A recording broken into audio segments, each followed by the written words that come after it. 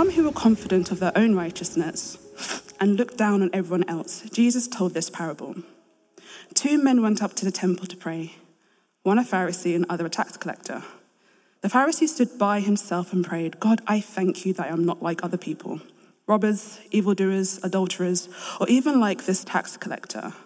I fast twice a week and give a tenth of all I get." But the tax collector stood at a distance. He would not even look up to heaven, but he beat his breast and said, "God, have mercy on me, a sinner." I tell you that this man, rather than the other, went home justified before God. For all those who exalt themselves will be humbled, and those who humble themselves will be exalted.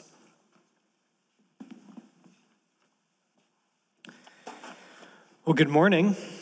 If I've not met you yet, my name is Bijan, pastor for our church. And as Felicia mentioned at the beginning of our service, today is a special day. It's Baptism Sunday.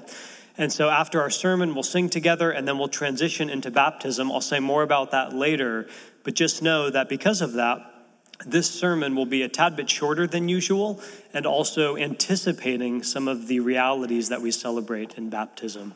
So with that said, we've just read the text. Let me pray, and then we'll get to work looking at this great passage. Our God, please be with us now as we look at Luke 18 and as we try not just to understand what's here, but in humble reliance on you to encounter Jesus by the power of your Spirit. So do that work in this place and in our hearts today, we ask in Jesus' name and for his glory. And everyone said, amen. In 1950, the Gallup organization ran a survey, and they asked young people who were just about to go off to uni, do you think of yourself as a very important person? In 1950, 12% of students going off to uni said, yes, I'm a very important person. Gallup did the same survey in 2005. People just about to go off to uni, do you think you're a very important person? And this time, 80% said, yes, I'm a very important person. One cultural commentator thinking about that shift, that change, said, we now live in a culture that can best be described as the culture of the big me, in which most people think of themselves as the center of the universe. And in such a culture, humility is a gem that's becoming more and more rare to find. Now, as a church, for the past few weeks, we've been in a sermon series talking about repentance. And what I want to do today, this is the last sermon of that series, to round out our consideration of repentance, I want to talk about humility. Because as this passage shows us, without humility, there can be no repentance. And in the eyes of God, those who humble themselves are in fact the ones who are exalted, and those who live proudly end up falling. Without humility, there can be no repentance. And so if we're going to be a repenting church, we've got to be a humble church. And so we want to consider this passage and ask what it shows us, not just about repentance, but about humility and about how to become people who walk in humility. Now, there are 3 things here that I want to draw out from this great passage. It's a very well-known story, and there are 3 things that I want to show you. First, a cosmic courtroom. Second, 2 different ways to stand. And then third, alien righteousness. And you all just looked up at me like, what does that mean? Well, that was the point. If I lose you in the first 2 points, I'll get you back for alien righteousness. What's that about? Cosmic courtroom, 2 ways to stand, and alien righteousness. So first, what do I mean cosmic courtroom? Keep the passage open in front of you. In verse 9, we're told that this is a parable. A parable is a particular kind of story. It's a pretty simple story, but it's meant to illustrate profound spiritual truth. And what that means is a parable is not actually about the people in the story. It's about all of us. Jesus is giving a teaching that you're meant to ask, how do I fit into this story? Because it's about you. It's about humanity. So what's the point of this story? Well, we actually know by looking at the beginning and the end. Glance with me, if you would, verse 9. Jesus says that this parable is for those who were confident of their own righteousness. Righteousness. And then if you look down at the end of verse 14, it says, one of the men went home justified. Now in English, those two words are here different, right? Righteousness, justified, but that's a mistake because in Greek, the language of the New Testament, it's the same word. And that tells us something about what this parable is all about. It's about the human quest for a verdict that says justified. You see, what Jesus is getting at in this story is that to be a human being is to kind of live in a cosmic courtroom in which your whole life is spent trying to justify yourself. Justify is a big theological word, but what it really means, this quest for righteousness, what it's really about is to have someone or something say to you, you're seen, you're accepted, you're not the sum total of the worst things that you've ever done, you belong, and you matter. That's ultimately what justification or being justified is all about. And this parable is about people trying to be justified. How do you get righteousness? Because you and I can't live, we can't exist in this world without some voice telling us, some voice from outside of us saying, you're accepted, you're safe, you belong, you matter, you're not insignificant. Some of you maybe have seen in the early 1980s, there was a movie release called Chariots of Fire. It was a movie about two men who ran for the Great Britain Olympic team in 1924. They were in track and field. And these two men were extremely talented, but one of the men, called Harold Abrams, his running was such a source of anxiety for him. Although he was extremely talented, he was always either elated when he ran and won a race, or in despondency when he lost.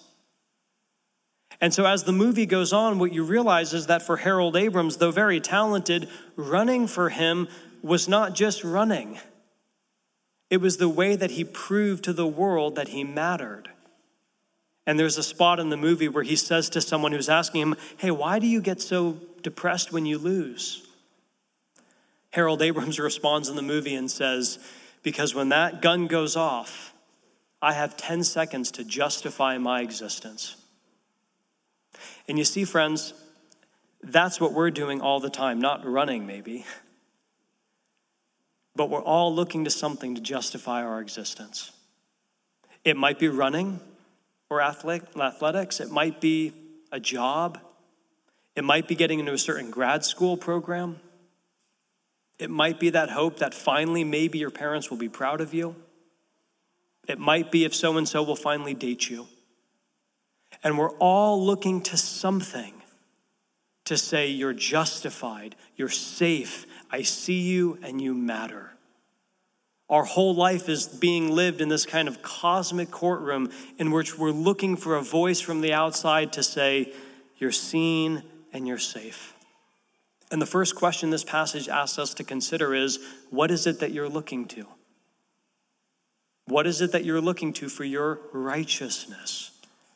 What is it that you're looking to say you're justified? We're all looking to something. And that leads us now to see, well, there are really only two ways to stand. And that's what the heart of the parable is about.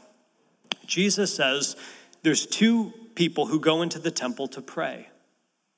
One of them is called a Pharisee, and the other person is called a tax collector. Let's consider both of them and tell us what they show us, see what they show us about what it means to pursue this sense of righteousness or being justified. First, we see the proud Pharisee. Let me read to you verse 10. It says, two men went into the temple to pray, one Pharisee, the other a tax collector. And in verse 11, we see that the Pharisee stood by himself and he prayed, God, I thank you that I'm not like other people, robbers and evildoers and adulterers, even like this tax collector. He says, I fast twice a week and I give 1/10 of all that I get. Now, here's what's interesting. Here's the Pharisee.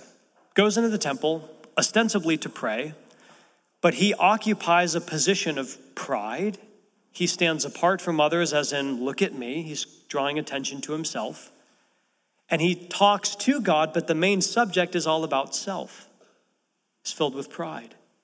And he starts listing all of the good things that he does in his life. I fast twice a week. By the way, that's way beyond what the law requires.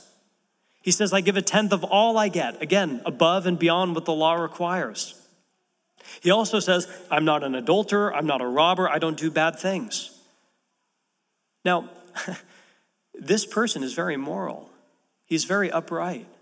He's the kind of person you'd want to have as a neighbor.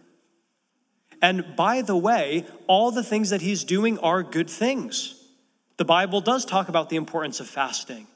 The Bible does talk about tithing and being generous with what you have and not doing bad things. Yes. The problem is not what he's doing, but that he's trusting in it. And that word trusting is a very significant word. In the language of the parable, it means that when he stands before the judge in the cosmic courtroom, what he's saying is this: look at all the good things I've done. This is where my righteousness is. This is how I know that I matter. This is how I know that I'm safe and that I belong and that I'll be accepted. Look at all the good things that I do.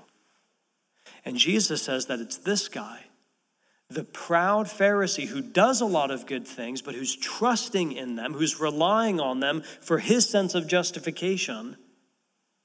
He's the one that goes home not justified, but actually far from God. Why? Because the heart of the gospel is this: what saves you, or what makes you right with God, is not doing lots of good things. It's recognizing that even the good things that you do could never save you, and that we need to be saved from outside of ourselves. And the ultimate problem for this Pharisee was not that the things he was doing, it's that he was trusting in them. And that can never work. Let me give you a few reasons why. First, if you say to God, or if you say to yourself or to other people, look at all the great things that I do, this is what gives me a sense of meaning and security and identity in life. First, consider you'll never be able to rest. Your soul will always be busy. If your sense of identity comes from your performance, from your achievements, well, the moment you stop achieving, you'll wonder, am I still good enough? Let's say you get your sense of identity from how much you crush it at work. What happens when you're made redundant? Or what happens when someone smarter and better comes along?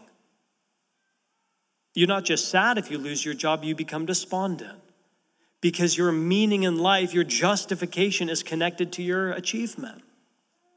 What about a relationship? You know, if you really are into somebody and they break up with you, that's really hard. It should make you sad.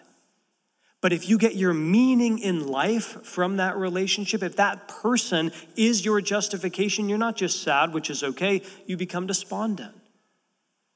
And this Pharisee, as he builds his identity in his achievement, his soul can never rest.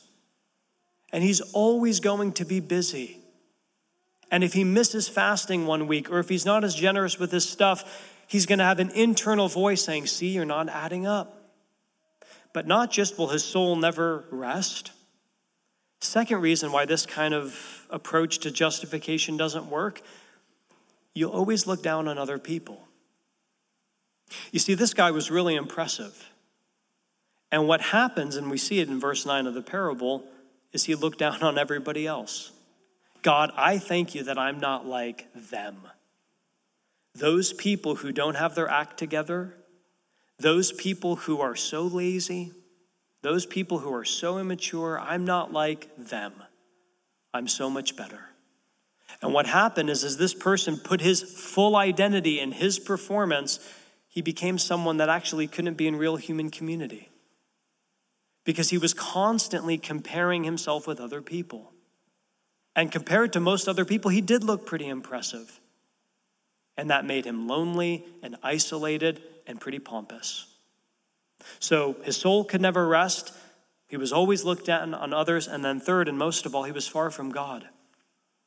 Because even when he goes to pray, he's gone to the temple to pray, but really he's praising himself.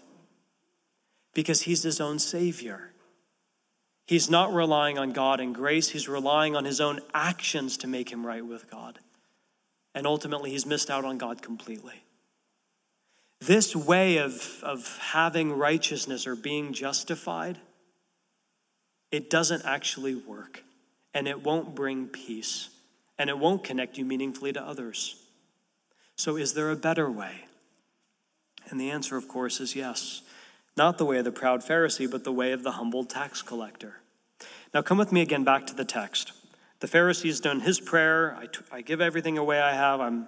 God, I thank you that I'm not like others. But now look at verse 13. The tax collector stood at a distance. He wouldn't even look up to heaven, but he beat his breast and he said, God, have mercy on me, a sinner. God, have mercy on me, a sinner. The tax collector was humbled. And when he comes into prayer, he says only, God, have mercy on me, a sinner. And Jesus, when he evaluates these two men in these two prayers, he says, that's the guy who goes home justified. Why? Because he was humbled. And I want you to see this. This is so significant. In the verse 13, the tax collector, when he goes to pray, he doesn't say, God, have mercy on the sins that I've done. Like this past week, I did, 10 bad things. I shouldn't have done them. Please have mercy on those things. He says, have mercy on me, a sinner. You see, that's the whole difference. Because he understands it's not just the things that I do, it's who I am that needs mercy. I need mercy. I'm not just a person who occasionally steps out of line. My whole life has been about trying to save myself. My whole life has been an effort and an attempt to be my own savior. And it hasn't worked. It can't work. And so here in his prayer, he's not stacking up his good things and his bad things. He's just saying, God, my only hope is your mercy. My only hope is for you to save me, to give me something that I could never get for myself. To give me that sense of meaning and purpose and identity that I've spent my whole life trying to earn and I can't. God, have mercy on me, a sinner. And Jesus hears that prayer. And he says, that's the guy who goes home justified. But here's the question as we move towards the end of our sermon. How was this tax collector able to receive mercy? How was he able to actually have God say, you are justified?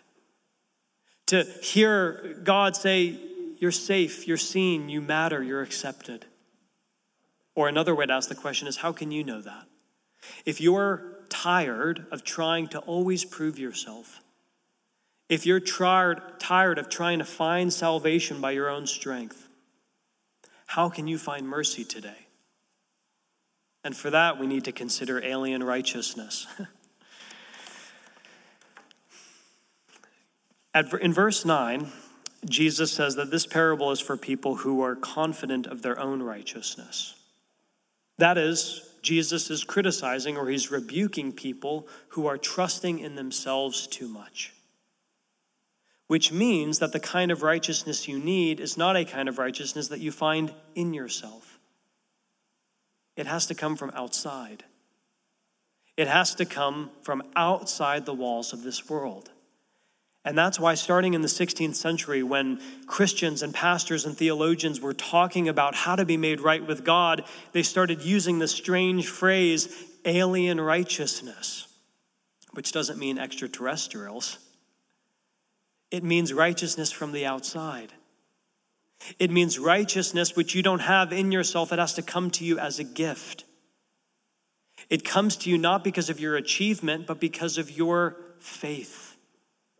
Something that you receive as a gift. And so the question is, well, how did the tax collector know that he could have it? You see, he humbled himself and prayed to God for mercy. But we know that because of the gospel, we can have this gift of grace because God in Jesus humbled himself and died for sinners to receive mercy. That's how you know that you can have mercy, because Jesus humbled himself, died for you to give you mercy. Think about it this way. Remember earlier we talked about the cosmic courtroom, that you and I, all the people in our city, every single day, we're living to try to hear a voice say to us, you're safe and you matter and you belong. Did you know that Jesus, when he was on the day of his baptism, a voice came from heaven? It's as if the cosmic courtroom, the veil came away and we could see it. And on the day of Jesus' baptism, there was a voice from heaven, and the voice said, "This, Jesus, is my beloved Son, and in him I am well pleased." That's the ultimate verdict. That's the ultimate acceptance. The amplified voice from heaven itself saying, this is the one in whom I'm pleased. This is the one who has perfectly lived according to all my law, and he brings me delight. That's who Jesus was. And yet, Jesus, as he goes through his life, perfectly obeying God his Father at every moment, when Jesus gets to the end of his life, guess what? He doesn't get the blessing, he gets the curse. And Jesus goes to the cross. And Jesus dies for sinners. Do you know what that means? When you stand before God in the cosmic courtroom, you have two ways to stand. One is you can say, here's all the good stuff I've done. And you can hope that it's enough. And you'll live your whole life with anxiety and fear and despondency. Because not only will you always wonder if it's enough, you know in your heart of hearts it doesn't stand. That even some of the good things you do for the wrong reasons. Our motives are never totally pure. And that's where the Pharisee was. But there's another way to stand in the cosmic courtroom, and that's this. It's to say, I have no hope in myself, but Jesus is my righteousness. Jesus is the one who perfectly pleased the Father. And yet on the cross, Jesus died in my place. So now my hope and my defense is to say, I'm covered by him. And that's what it means to be a Christian.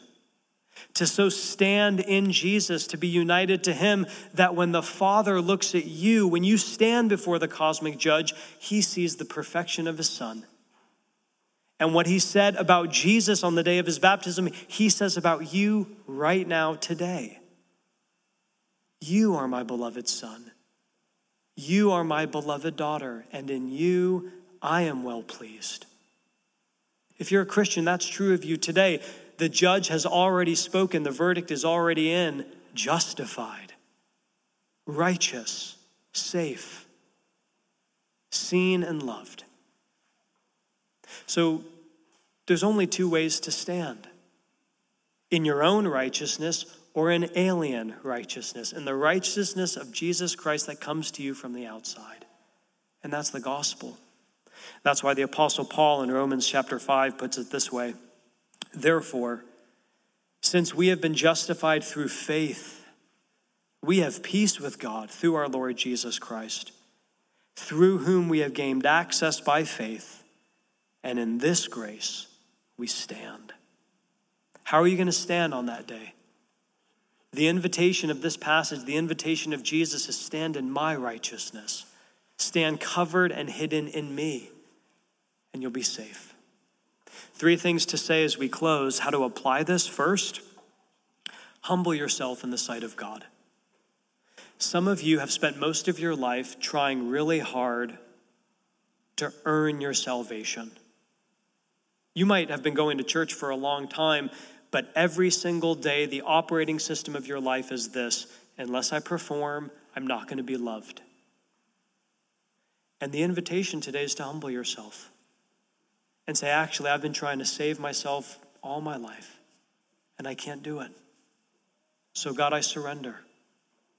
I give you myself. I give you all my attempts to save myself. I surrender everything.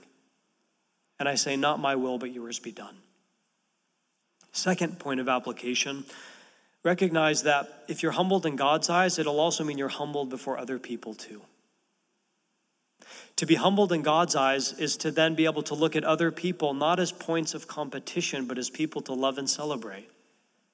And that's really freeing.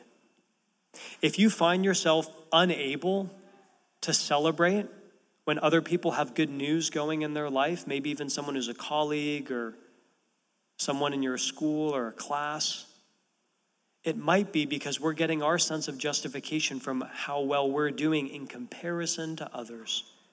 And that's a kind of bondage and freedom, because can I tell you, little secret, there's always somebody more impressive than you out there. Always. And if we get our sense of identity by comparing ourselves to other people, sometimes we'll be proud and look down, other times we'll feel despondency. But when you're humbled in the eyes of God, what it creates is a real humility and freedom in how you relate to others, where you can just celebrate them for who they are and love them for who they are in themselves. Humility before God leads to humility in community.